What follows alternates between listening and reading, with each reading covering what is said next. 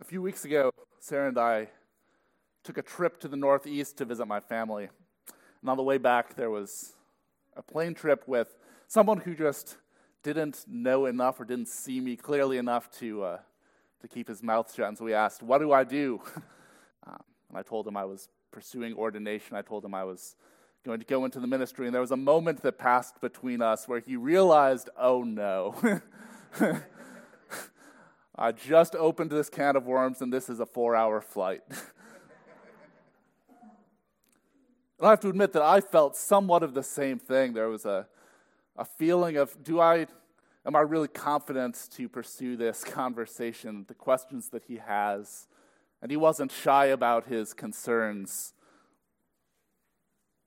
And there was a moment that I started to realize my cowardice almost in the way that I was approaching him, because in the back of my mind, the thoughts that were going through were, how do I make the cross, how do I make the gospel seem more palatable to this person? How do I make sure that he doesn't walk off of this plane thinking I'm a raving lunatic? How do I make the gospel seem to make sense to him? And yet I wanted to do it without making him mad at me. But there was an issue with the way I was thinking. Here's the issue. The cross is ridiculous. The cross is foolishness to this world.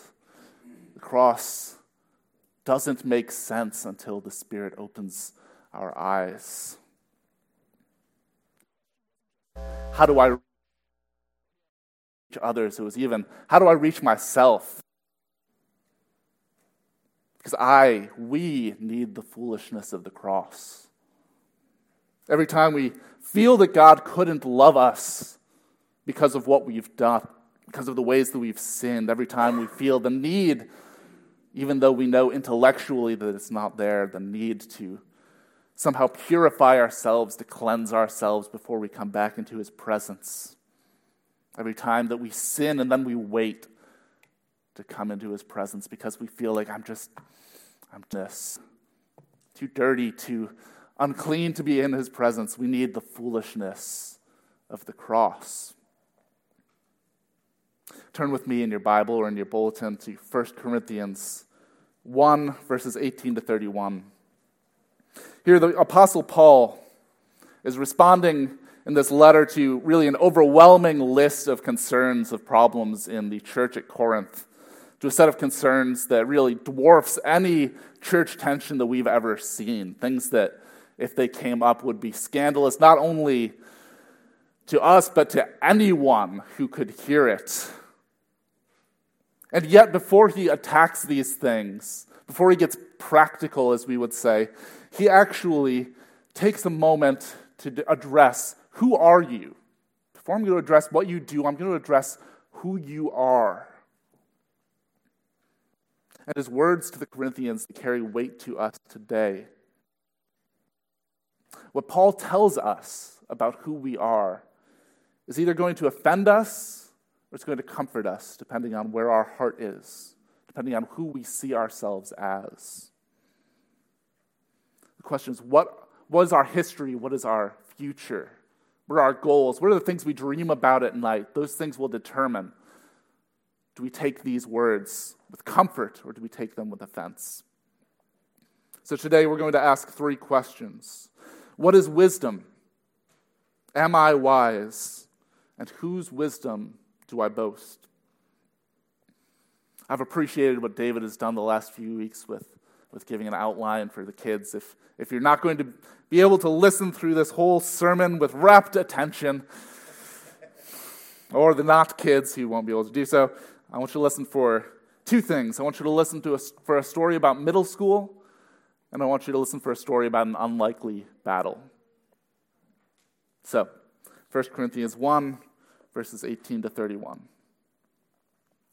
For the word of the cross is folly to those who are perishing, but to us who are being saved, it is the power of God. For it is written, I will destroy the wisdom of the wise, and the discernment of the discerning I will thwart. Where is the one who is wise? Where is the scribe? Where is the debater of this age? Has not God made foolish the wisdom of the world? For since in the wisdom of God, the world did not know God through wisdom, it pleased God through the folly of what we preach to save those who believe. For Jews demand signs and Greeks seek wisdom, but we preach Christ crucified, a stumbling block to Jews and folly to Gentiles. But to those who are called, both Jews and Greeks, Christ, the power of God and the wisdom of God. For the foolishness of God is wiser than men. The weakness of God is stronger than men. For consider your calling, brothers. Not many of you were wise according to worldly standards. Not many were powerful. Not many were of noble birth. But God chose what is foolish in the world to shame the wise. God chose what is weak in the world to shame the strong. God chose what is low and despised in the world, even things that are not, to bring to nothing things that are, so that no human being might boast in the presence of God. And because of him, you are in Christ Jesus, who became to us wisdom from God, righteousness and sanctification and redemption, so that, as the word of the Lord, let the one who boasts boast in the Lord. This is the word of the Lord. Thanks be to God. So our first question, what is wisdom? It isn't a category that we use all that often. When I was growing up in school, there wasn't a class on wisdom. Although the proverbist, if that's a word, he says, fathers, teach your sons wisdom. But wisdom is a category that we can have a hard time defining, that we can have some maybe unhelpful associations with. Because it's more than intelligence. It's more than just being well educated. You can know a lot of things and still not be wise. Likewise, it's more than just goodness. It's not just being a nice person. It's not just doing the right thing, although that's involved, as intelligence is. It's not just intuition or brilliance, seeing things clearly that other people don't see. Wisdom is kind of this encompassing term. It wraps these things together. It's not just intellectual. It's not just ethical. It's not just intuitive. It's been given various definitions.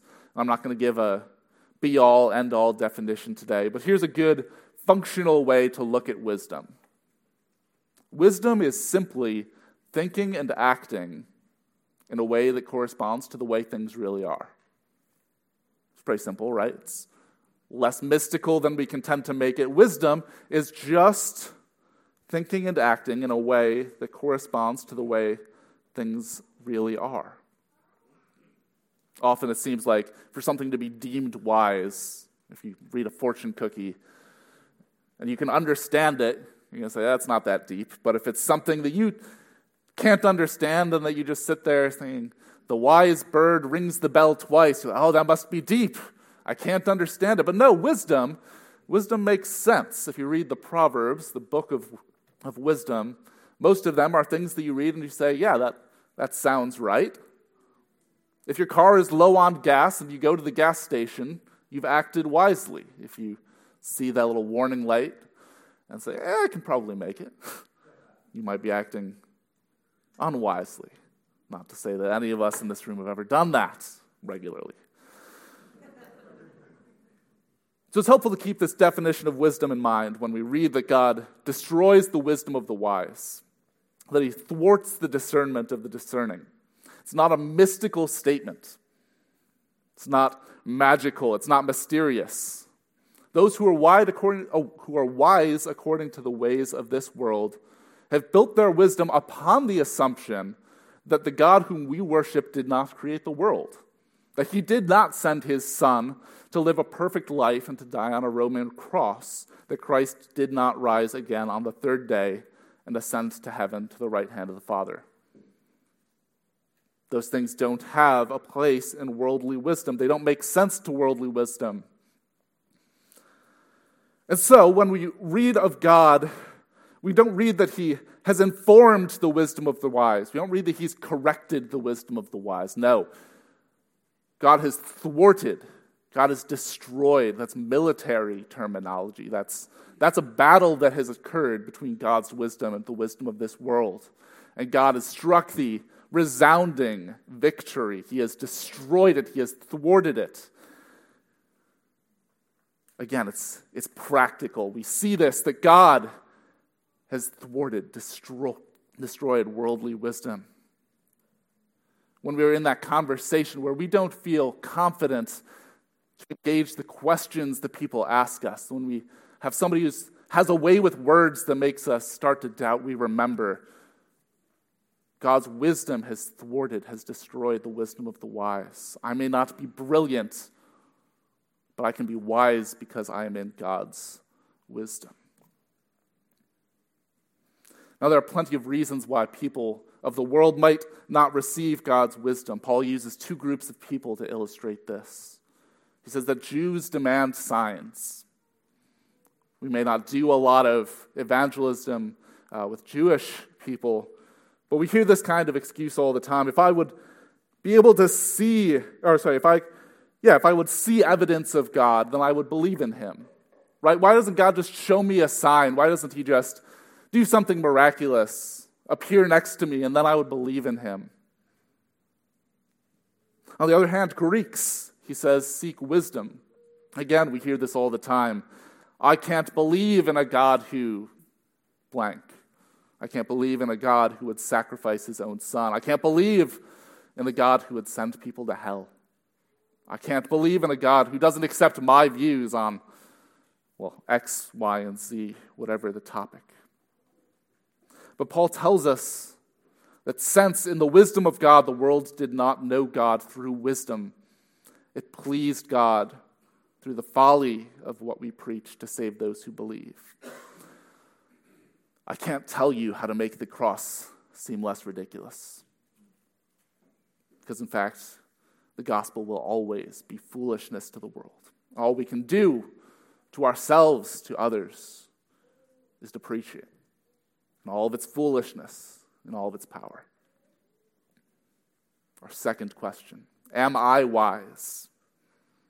So we can understand what wisdom is, we can understand where wisdom comes from, and yet we can struggle, and probably do struggle, to really embrace it from day to day. I want to bring you back for a moment to middle school. For some of us, I want to bring you forward to middle school. There's a moment, maybe it's in middle school, maybe it's earlier, maybe it's later for you, where there was a sudden recognition that some people were cool. For me, this was the recognition that some people were cool and that I was not. There was a moment that I realized that the worth that I had always felt myself to have, it was no longer taken for granted. There was a moment where I realized that I had to earn it from people, that I had to decide who I was and act in a certain way so that people would accept me. There was a moment where I was riding the school bus home, and I heard two classmates of mine talking about another classmate. They said, "Can you believe that Johnny," I forget what his name is, that he still plays with Legos? What a kid, what a chump.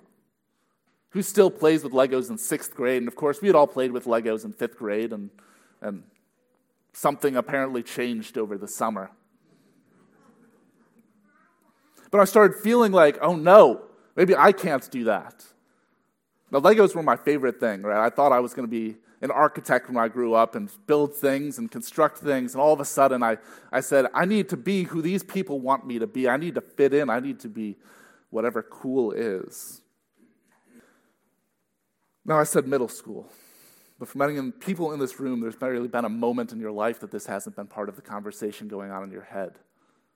Now, we get better at it, right? We know the things that we don't want to do in front of other people, the things that we hide until we're at home, the things that we wouldn't tell people we actually enjoy, the things that we wouldn't admit to people that we do, and yet we're all middle schoolers.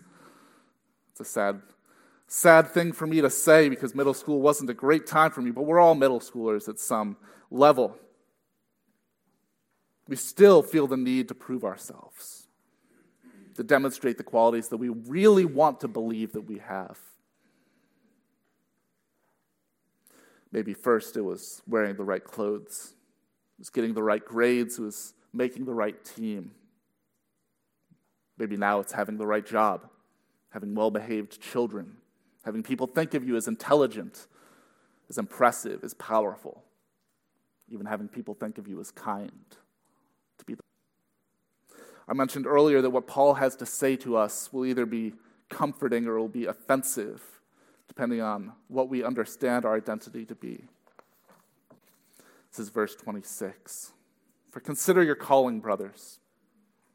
Not many of you were wise according to worldly standards. Not many were powerful. Not many were of noble birth. But God chose what is foolish in the world to shame the wise. God chose what is weak in the world to shame the strong. God chose what is low and despised in the world, even things that are not, to bring to nothing things that are. Now, these words weren't written in a vacuum. They were written to a specific group of people. They were written to the city of Corinth.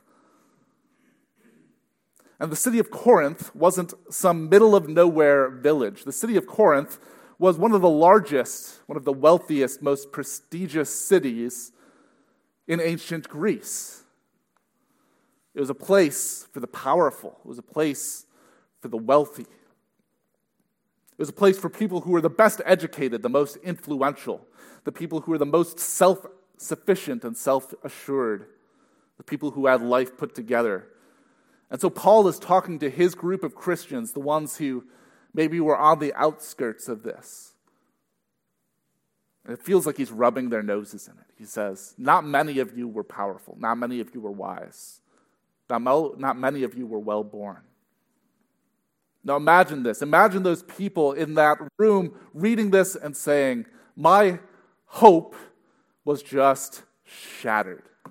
All of my life I have wanted to join that class of people, to be good enough. I've wanted to be wise in this culture that says wisdom is everything. I've wanted to be wealthy.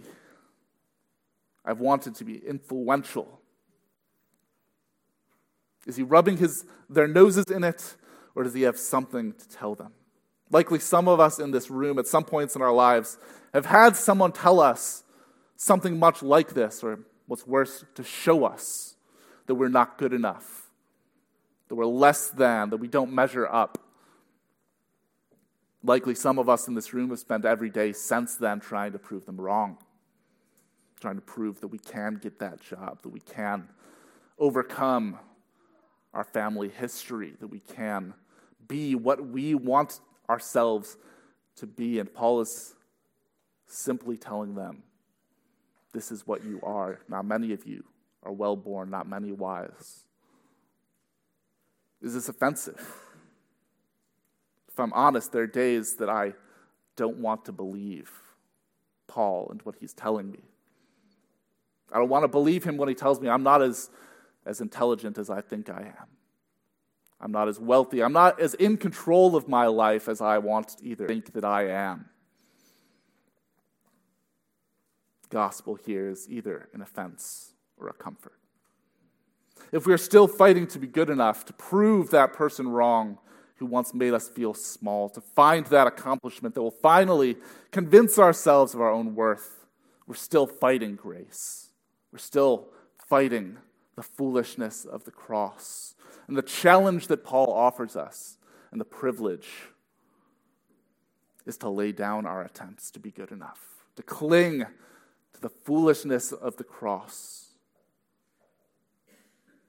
There's a story in the Old Testament that helps to show us what it means to lay down our wisdom, to lay down our attempts to be good enough.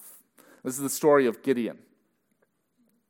When Gideon was a judge over Israel, the Israels, they were in the promised land, and yet they were being oppressed. They had strayed from God's ways, and so God had sent a nation the Midianites to rule over them. And finally, in Gideon's day, this time was coming to an end. God was going to deliver his people. And so Gideon was called by the Lord to deliver the Israelites. He was called by the Lord to call an army together. And they called together 32,000 people. And Gideon said to himself, we can do this. I've gathered the tribes together. I've gathered our armies. We're working together. We're doing this. We can defeat them. And God said, it's too many. So he sent home everyone who was fearful, everyone who was trembling. And 22,000 people left. Only 10,000 remained. And the Lord said, it's too many. So he sent the people to go drink. They sent them down to a pond or a pool. And the Lord said, everyone who kneels down to drink will be sent home. Everyone who laps water like a dog does, they will stay. And 300 in the end remain. And God says, now we can go to battle. And so Gideon splits these 300 people into three groups, and they surround the Midianites, and they don't even attack. They simply blow their trumpets, and they yell for the Lord and for Gideon. And the Lord sent the Midianites into a frenzy, so that they started to attack one another. Now, the point of this battle was not merely that Israel would be delivered, but the point is that God would be glorified. What he was saying was, if you attack and you win by your own might, you will say, I have done this, I have accomplished it. But if you win with these overwhelming, these ridiculous circumstances, you will know it's the Lord who has delivered you. And so our final question of the night is, in whose wisdom do I boast? This is where the rubber hits the road, so to speak. This is where I have to confess to God on a regular basis, Lord, I have preferred my glory to your glory. I have preferred often defeat on my own terms to victory on God's. I've preferred to hold on to my dreams even if they won't be accomplished than to lay my life at God's feet and to know his victory, to know true wisdom. The question is, how do we grow in the desire to boast of God's wisdom rather than our own? This is something that we struggle with. Right? The letter to the Corinthians was written to an important people. I think it could easily have been written to Dallas. We're a people who don't like to be told that we can't do something, that we don't have the strength for it, that we can't lift ourselves by our own bootstraps. We don't like to be told that we're in a situation where we need to trust God more than we trust ourselves. That's not intuitive for us. And so there are two things that I want to encourage us to practice as a way to grow in this. The first is to boast actively in the Lord's wisdom. To boast in what he's done for you and who he is. As you pray at night, boast in your heart. The Lord cared about me enough to send his son for me. Not only that, he cared about me enough to raise him again, and he has cared about me every day since then to hear my prayers. I have an audience with the God of the universe. To boast in that. Like Gideon, to rather boast in God's victory than in our defeat, even though God's victory did not come the way we would have imagined. Even in those times of life that we have a hard time seeing victory, to remember, to boast that God has won the victory, that it is assured. The second thing, the hard one, is to rejoice in our weakness. Paul tells us that we are not as wise as we like to think. We're not as discerning as we like to think. We're definitely not as righteous as we like to think. But though the word of the cross is folly to those who are perishing, to us who are being saved, it is the power of God. It's a fitting morning to look at this text as Stephen will. Because it's a moment to remember what they've done here. It's a moment to remember the wonderful years of service. I've only known them for a few weeks, but I already have been blessed by Melissa's piano playing, by the two of them in this congregation, Lord. It's a amazing blessing, and yet we know that as they leave, as Steve pursues a pastoral position, he doesn't leave boasting of what he has done here. Melissa doesn't boast of the amazing gifts that she gave us, wonderful as they are. But as we lose these two, we boast in what the Lord has done through them and what the Lord has done in them. It's a good moment to remember, to celebrate not our goodness, but the amazing goodness of a God who saves us and then delights to use us for his glory.